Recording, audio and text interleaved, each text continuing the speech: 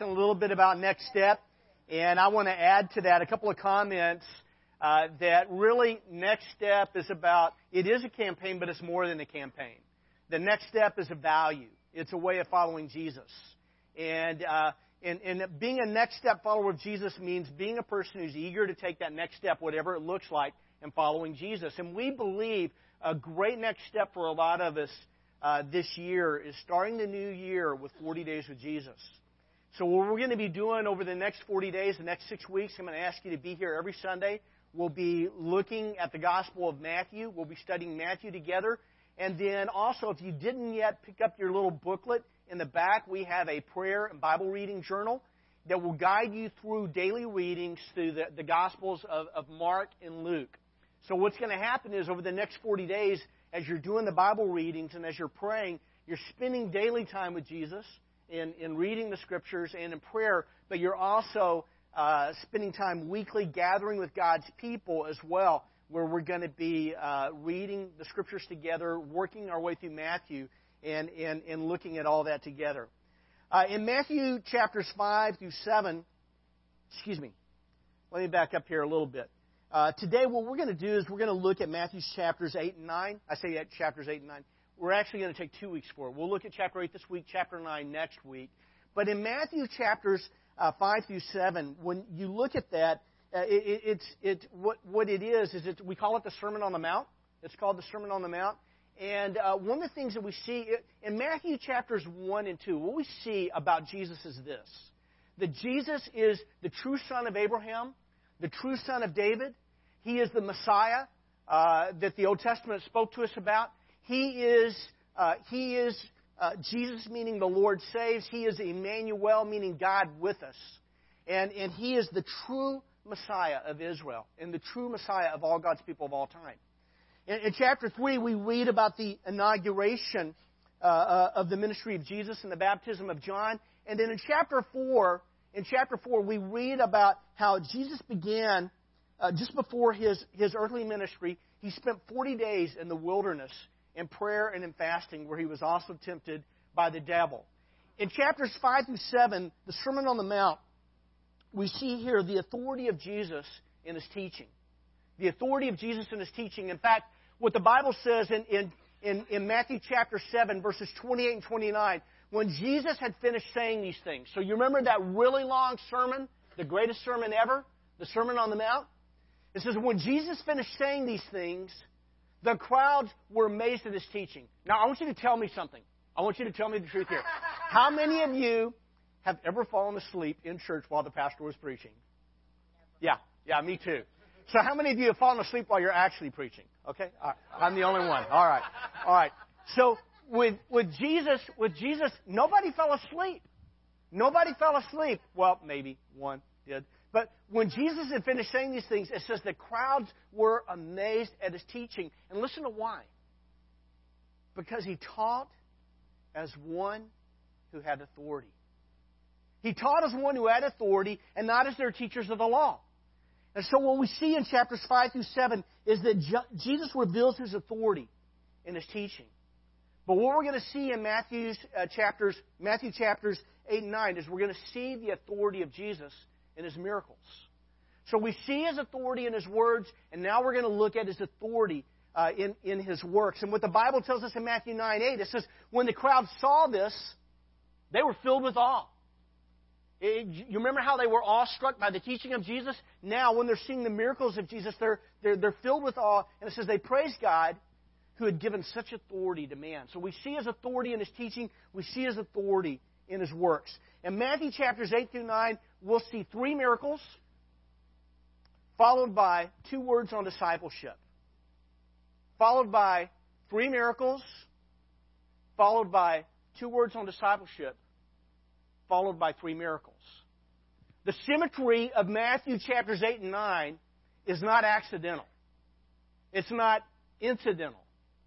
The symmetry of chapters 8 and 9 is very, very intentional. In fact, sometimes people will read Matthew and they'll look and they'll say, well, why are the order of the miracles different in Matthew from Mark and Luke? You see the same miracles, but you see a slightly different order to it. And the reason for it is this, is that Matthew is arranging his material not so much chronologically, but he's arranging it more thematically or topically. He's driving us to a point, and he wants to make a point about who Jesus is. He wants you to see Jesus in a way that will change your life. That's what Matthew's trying to do. And so what Matthew does, and what we're going to do today, is we're not going to look at all of that, but what we're going to do is we're going to look at the first 3 miracles of Jesus, and then we're going to look at these first two words on discipleship. And I think what you're going to see in these first 2 words of discipleship, that Jesus was very concerned about something that we're concerned about. What we're going to see when we look at this is we're going to see that Jesus is very concerned about the exact same thing that we've been already talking about this morning, that you've already seen on the stage. Because what we're going to see is that Jesus is very much concerned about what we're calling next step discipleship. And then we're going to see the authority of Jesus in 2 more stories. So what I'm going to do is I'm going to kind of survey through the text, and we're going to camp out on what it means to be a next step discipleship, or next step disciples. In Matthew chapter 8, beginning in verses 1 through 4, the Bible says this. It says, when Jesus came down from the mountainside, large crowds followed him. So remember, the mountainside, Jesus is teaching the multitudes, and the Bible tells us that large crowds, multitudes were following him, and a man with leprosy came and knelt before him and said, Lord, if you're willing, you can make me clean. If you're willing, you can make me clean. Jesus reached out his hand and touched the man. Remember, I don't know how much of you know about leprosy and stuff like that. There's some question as exactly, was this Hansen's disease or another kind of skin disease? But this is what we know from the Jews, is that when a person had leprosy, they were not just considered sick, they were considered unclean. And if you touched that person who was considered unclean, then you became unclean just by touching them. And so if Matt over here has leprosy, and I come over here and I touch Matt, it's not Matt who becomes clean, it's me who becomes unclean. And what Jesus does is it says, the guy with leprosy says, Lord, if you are willing, you can make me clean. There is no question in the leper's mind about the authority of Jesus, about the power of Jesus.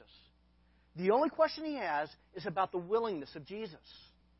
And he says, Lord, if you're willing, you can make me clean. And the Bible tells us that Jesus reached out his hand.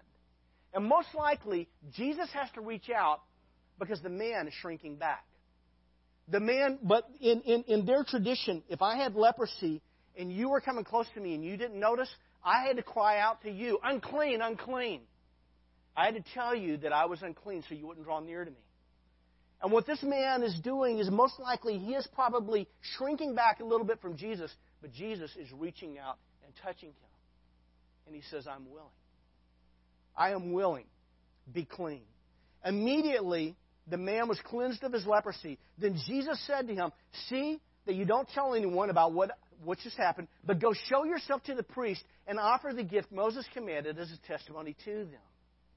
In the story of the leper, what we see here is that Jesus, his sovereign power and his sovereign authority always works in concordance. You know what concordance means? Not the book concordance, but concordance, in agreement or in harmony.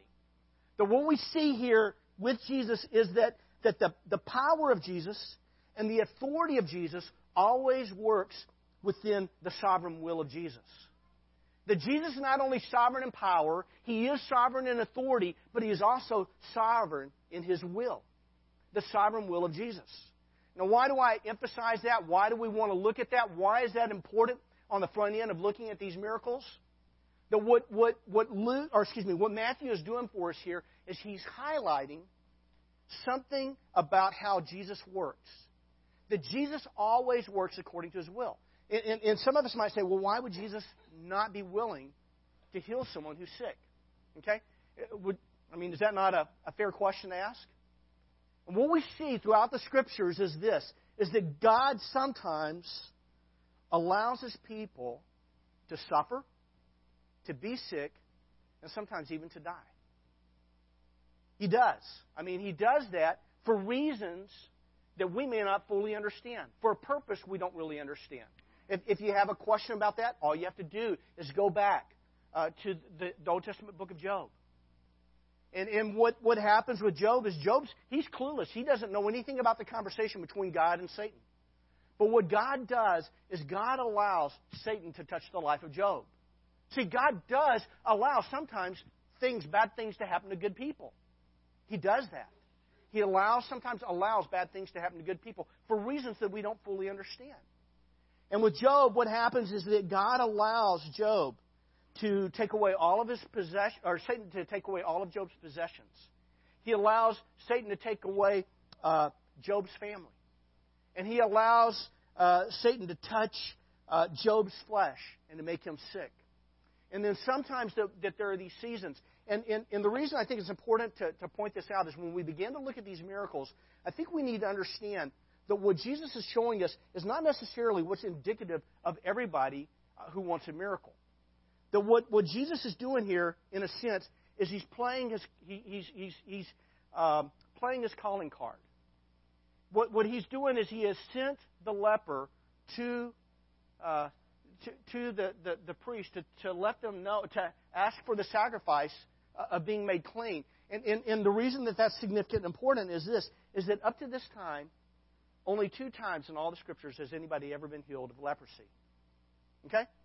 Before this event, only 2 times was anybody ever healed of leprosy. One of those was Miriam, the sister of Moses, when Miriam and Aaron were in conflict with Moses. And what God did is He struck Miriam with leprosy. Because they were saying, hey, we're just as called by God as Moses is. And what Moses did is Moses cried out to God on her behalf, and she was healed. That's the first incident. The other incident was with the Syrian, doggone it, what's his name? Naaman. Yeah, Naaman. Where he had leprosy, went to Elijah, and he was healed as well. But the last time that someone had been healed of leprosy before this man had been several hundred years. And so when this guy shows up in the temple, once a leper, and the priests are seeing this guy being clean, it's like, all right, something's happening here. And what Jesus is revealing is that He is the true Messiah of Israel. Okay, I'm getting bogged down here a little bit. Verse 5, it says, when Jesus had entered Capernaum, a centurion came to Him asking for help. He said, Lord, my servant lies at home paralyzed, suffering terribly. Jesus said to him, shall I come and heal him? The centurion replied, everybody know what a centurion is? A centurion is a commander in the Roman army. He's over 100 soldiers, roughly 100 soldiers, sometimes a little less, sometimes 100, a few more. But roughly it's about 100 soldiers. And so this centurion, who is a Gentile, comes to Jesus and he says, Lord, my servant lies home paralyzed, suffering terribly. And so Jesus asked him, shall I come and heal him? Now, for a Jew to go into the home of a Gentile would make him unclean. It would make him unclean. And what the centurion says, he says, Lord, I don't deserve to have you come under my roof. I don't deserve to have you come under my roof. But just say the word, and my servant will be healed. For I myself am a man under authority with soldiers under me. I tell this one, go, and he goes. And that one, come, and he comes. I say to my servant, do this, and he does it. When Jesus heard this, he was amazed. He was amazed and said to those following him, truly I tell you, I have not found anyone in Israel with such great faith. I say to you that many will come from the east and the west and will take their places at the feast with Abraham, Isaac, and Jacob in the kingdom of heaven. But the subjects of the kingdom will be thrown outside into the darkness, where there will be weeping and gnashing of teeth. Then Jesus said to the centurion, go, let it be done to you just as you believed it would. And his servant was healed at that moment. In the story of the centurion and the servant, there are a couple of things that we see happening in this text. But just one that I want to focus in on here for just a moment with you is this. Is that with the Jews, they believed that entrance into the kingdom of heaven was guaranteed for them. If you were Jewish, you believed that you had a place at the table of Abraham, Isaac, and Jacob. You believed that you had a special place in God's kingdom only because you had the right skin color, the right ethnicity, and the right heritage. And that's what they believed. And what Jesus is doing in this text is He's doing more. He is healing this man, but He's also, what we're seeing here is that He's turning that idea of what brings you to the table of Abraham, He's turning that idea on its head. And He's saying, you know what qualifies you to have a place at the table with Abraham, Isaac, and Jacob? What qualifies you to have a place in the kingdom of heaven is not your ethnicity. It's not your heritage. It's not who your father was or your grandfather or your great-great-grandfather. What qualifies you and gives you a place at my table in the kingdom of heaven, at the table of Abraham, is faith. And so Jesus says that the Bible tells us that He was amazed because He had not seen such great faith in anyone in Israel. In verses 14 through 15, the Scripture says this. It says, when Jesus came into Peter's house, He saw Peter's mother-in-law lying in bed with a fever. He touched her hand. The fever left her, and she got up and began to wait on Him. When the evening came, many were demon-possessed, were brought to Him, and He drove out the spirits, and with a word, He healed all the sick. This was to fulfill what was spoken through the prophet Isaiah. He took up our infirmities and bore our diseases. So what we've seen so far is we've seen those first three miracles. You remember how I talked about three miracles? One, 2 words on discipleship, and then 3 more miracles. That in this third miracle, in the story of Peter's mother-in-law and the people of Capernaum, we see that the healings and miracles of Jesus verify that He's the long-awaited Messiah that Isaiah spoke of in the Old Testament Scriptures when he said He took up our infirmities and bore our diseases. And so what Jesus is showing us here is that He is the fulfillment. He is the Messiah that the Old Testament talked about. Are you seeing this? Is this making sense for you? All right. So let's look at this word about these 2 words about discipleship and talk a little bit about next step discipleship. In verses 18 through 22, the Scripture says, when Jesus saw the crowd around Him, He gave orders to cross over to the other side of the lake. Then a teacher of the law came to Him and said, Teacher, I will follow you wherever you go. Okay, are you with me? Are you seeing this scene in your head? That Jesus is getting ready to leave. There's a large crowd that's around Him. And as He's getting ready to leave, there is a person who's called a teacher of the law. He was a religious leader. There's this religious leader, and he comes to Jesus, and he says, Hey, don't forget me. Don't forget me. When you get in your boat, don't forget about me. I mean, make room for me. I'll follow you wherever you go. I'll follow you wherever you go. What does Jesus say to this man? He says, foxes have dens. Birds of the air have nests. But the Son of Man has no place to lay His head. And what Jesus is saying is that He's saying to this guy, He's saying, just be ready to count the cost. You say that you want to follow me, but there is a cost, a high cost in following me. That it might mean that you lose the comfort of having your own home. It might mean that you embrace a life of homelessness following me. Are you really ready for that? Are you really ready to make a commitment in following Jesus? Folks, this is a part of what's really concerns me about North American Christianity.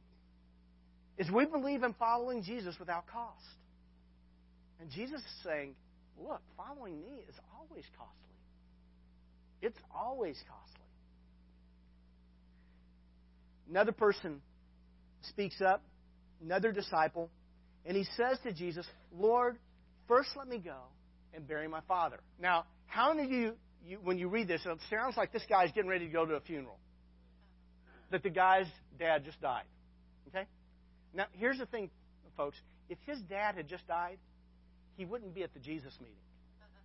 If his dad had just died, where would he be? At the bedside by his father. We're not talking about a man who just lost his dad. We're talking about a man who says, hey, I'm glad to follow you. Just first let me bury my father. Okay? Interesting text. Interesting comment. I'll just tell you where I fall at in this, and there are different Bible teachers who come in different places on this.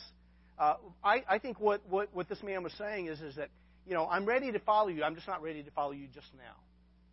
See, I want to wait until my dad has died.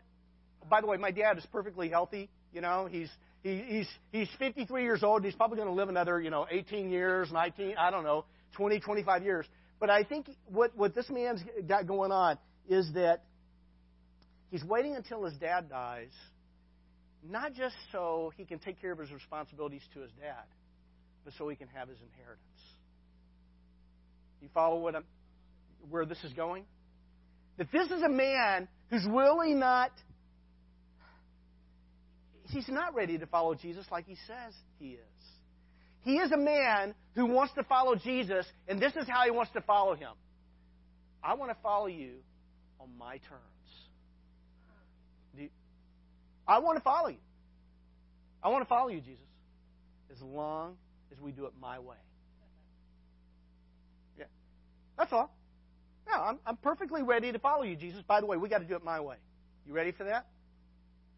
And what Jesus says to this man is he says, follow me and let the dead bury their own dead. Next step, discipleship. I believe that Jesus is giving us a picture of what next step discipleship is supposed to look like. I think what Jesus is doing is he's rebuking two kinds of very superficial, two different kinds of superficial. He's rebuking this idea of superficial discipleship. That people who want to follow Jesus without first counting the cost, that's the first kind of superficial discipleship. The person who's very eager and enthusiastic about it, but they've never stopped to think about what's it going to cost to truly be a follower of Jesus. In other words, yeah, they're ready to take the plunge. They're ready to take the step. Because for them, they haven't even counted the cost. And that's the first kind of the first kind of superficial discipleship that Jesus is rebuking here. Is that too often in our world today, people approach Jesus and they approach the church. This is how they do it. They approach Jesus, they approach the church as a vendor. A vendor of spiritual services, religious services, and spiritual experiences. That what they're looking for is they're looking for an experience. Or what they're looking for is they're looking for a service. And what they're looking for is they're kind of looking for a kind of Christianity that's very, very comfortable, that's not very costly, and where I can stay and live my life in my comfort zones. And that's what part of what I'm concerned about is wrong with the church in North America today. Is that what people are doing is they're looking for a very superficial kind of relationship with God. And Jesus is saying, hey, you know what? If you want to follow me, you need to consider the cost of following me. The second kind of superficial discipleship that Jesus rebukes here are people who want to follow Jesus, just not right now. You understand what this looks like? I had this one down. All right? I want to follow Jesus, just not right now. I want to follow Jesus, but after I finish high school. Okay? I want to follow Jesus, but after I finish college. I want to follow Jesus, but after I have a little fun without Jesus. I want to follow Jesus, but after I get married. I want to follow Jesus, but after I have kids. Are you with me? That if there is a but after that qualifies following Jesus, you're not following Jesus. See, Jesus deserves first place, not second place. And discipleship is not discipleship if Jesus is not in first place.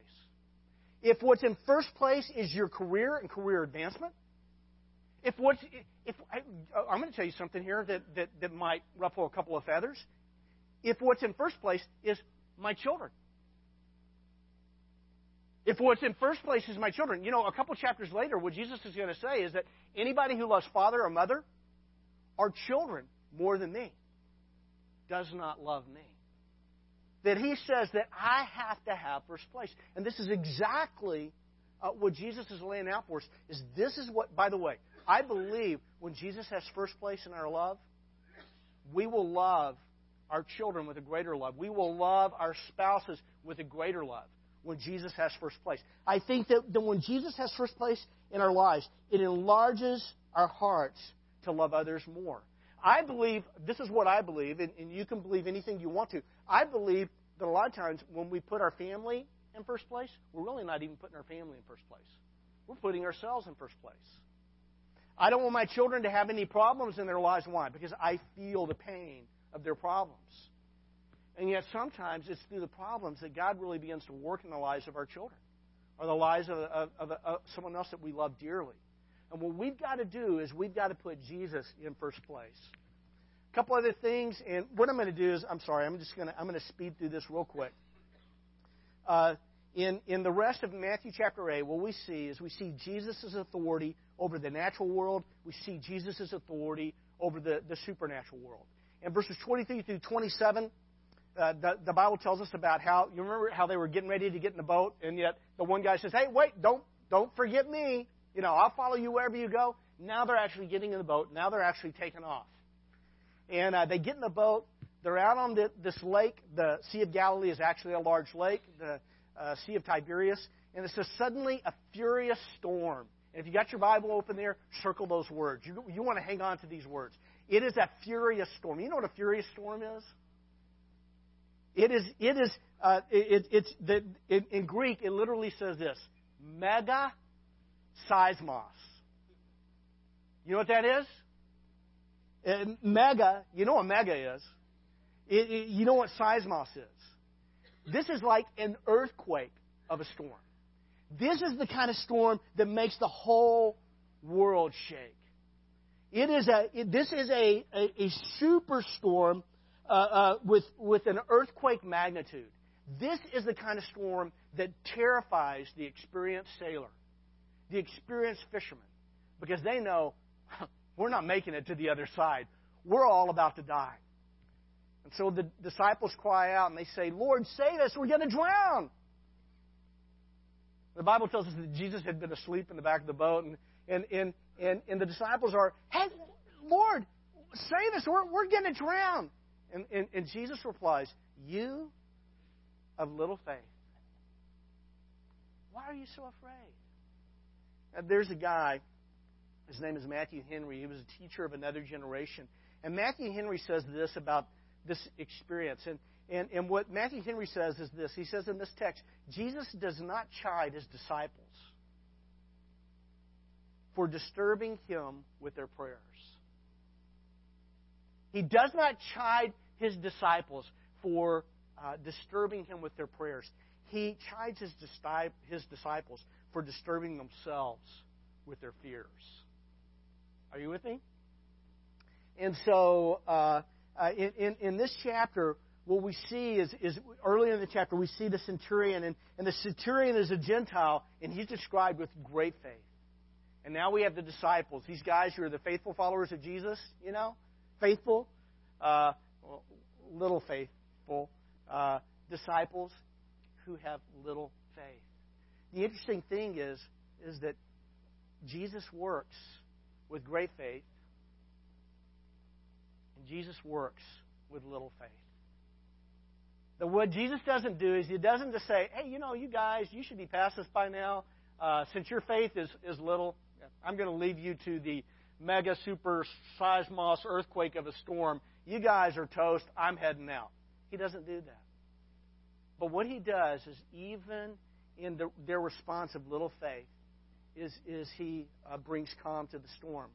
And finally, we see Jesus' authority over the supernatural world. And what happens? They get to the other side of the Sea of Galilee, to the region of the Gadarenes, and it says that two demon-possessed come to Jesus from the tombs. And the Bible says that they were exceedingly violent, that no one could pass that way. And they're crying out to Jesus. The demons are, Jesus, Son of God, why are you here? Have you come before your appointed time? And so the demons beg Jesus, and they say, if you drive us out, send us into the herd of pigs. And so Jesus says, go. They went into the pigs. The whole herd rushed down the steep bank into the lake and died in the water. The first case in the Scriptures of deviled ham.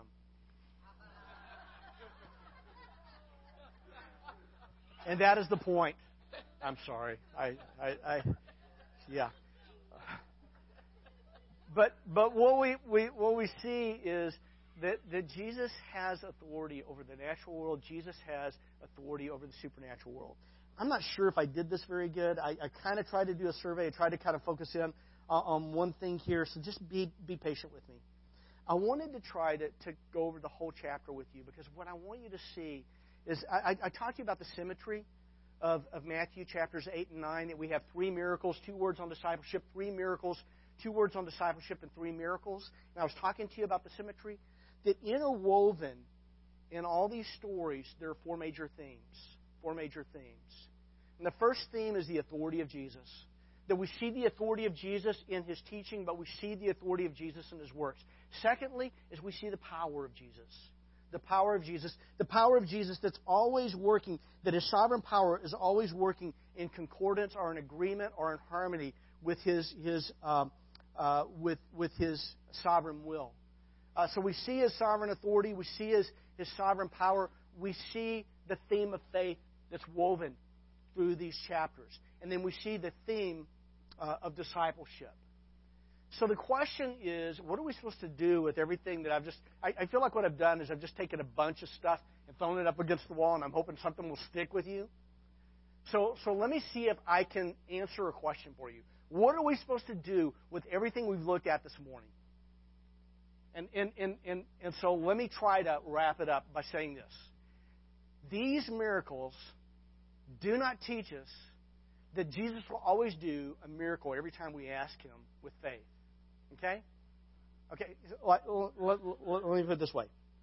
I have a little dog. I have to stop and think about what his name is. His name is Watson. Why do I have to think about his name? I have a little dog. His name is Watson. And if I have a little treat in my hand, and I'll hold my hand up like this, and if I say, Watson, sit, guess what Watson does? He sits. Why? Because he's going to get that treat. Faith is not like a treat I hold in my hand, and I say to Jesus, sit. And now He's obligated to do whatever miracle I ask Him to do. The miracles of Jesus in Matthew chapters 8 and 9 are a foretaste. It's not indicative of everything that's supposed to happen in this age. I'm not saying miracles aren't supposed to happen in this age, because I think they are. I think they do. I think every time someone becomes a Christian, that's a miracle. I think I saw God heal my wife. I think the doctors have no way of explaining what happened to her, but I think I do. I think we were all praying. A lot of other people were praying. I think God healed her. I'm not saying the miracles don't happen. That's not what I'm saying here. But what I am saying is that these miracles are meant to be a foretaste of what's going to happen in the age to come. When suffering will be done away with forever, when sin will be done away with forever, when uncleanness will be done away with forever, when Jesus will occupy the throne of David as the Messianic King of Israel. These miracles are a kind of like a calling card. They are a foretaste of what we sometimes still experience in the present age, but we will experience more fully in the age to come. The miracles of Jesus in this chapter are a calling card verifying that Jesus is people. This is talking to us about who Jesus is. This is talking to us about who Jesus is. Jesus is the long-awaited Messiah of the Old Testament who touches and cleanses the defiled. Are you unclean in any area of your life? The Messiah of the Old Testament who touches and cleanses the defiled, who welcomes Gentiles to the feast of Abraham, who heals a mother-in-law and common, ordinary people, who rebukes superficial discipleship and wants us to become next step disciples or followers of Him, who rescues the confused and the fearful and rescues the demonized. So, let us boldly draw near to Jesus for cleansing. Because when Jesus touches, He isn't defiled, but we are cleansed. Let us boldly draw near to Jesus for cleansing. Let us trust His sovereign power and surrender to His sovereign will. Let us confirm our place at the feast of Abraham through faith in Him. Let us give up superficial discipleship that fails to count the cost of following Him. Let us give up superficial discipleship that fails to give Jesus first place in every part of our lives. Let us trust in Jesus. Trust Him in the earth-shaking megastorms of life. And kiss our fears goodbye. And let us come to Him to free us from the demons that torment us. Let's pray. God, today what we want to do is we want to worship You. We want to praise You. Because You have given us a Messiah. You have given us a Messiah who is God with us. You have given us a Messiah, Jesus, the Lord who saves. That You have given us a Messiah who cleanses the defiled. You have given us a Messiah who gives us a place at the table of Abraham through faith. You are a Messiah who loves the ordinary people that we're surrounded by. You are the Messiah who deserves first place in every area of our lives. And God, today we want to worship You. I pray this in Christ's name. Amen.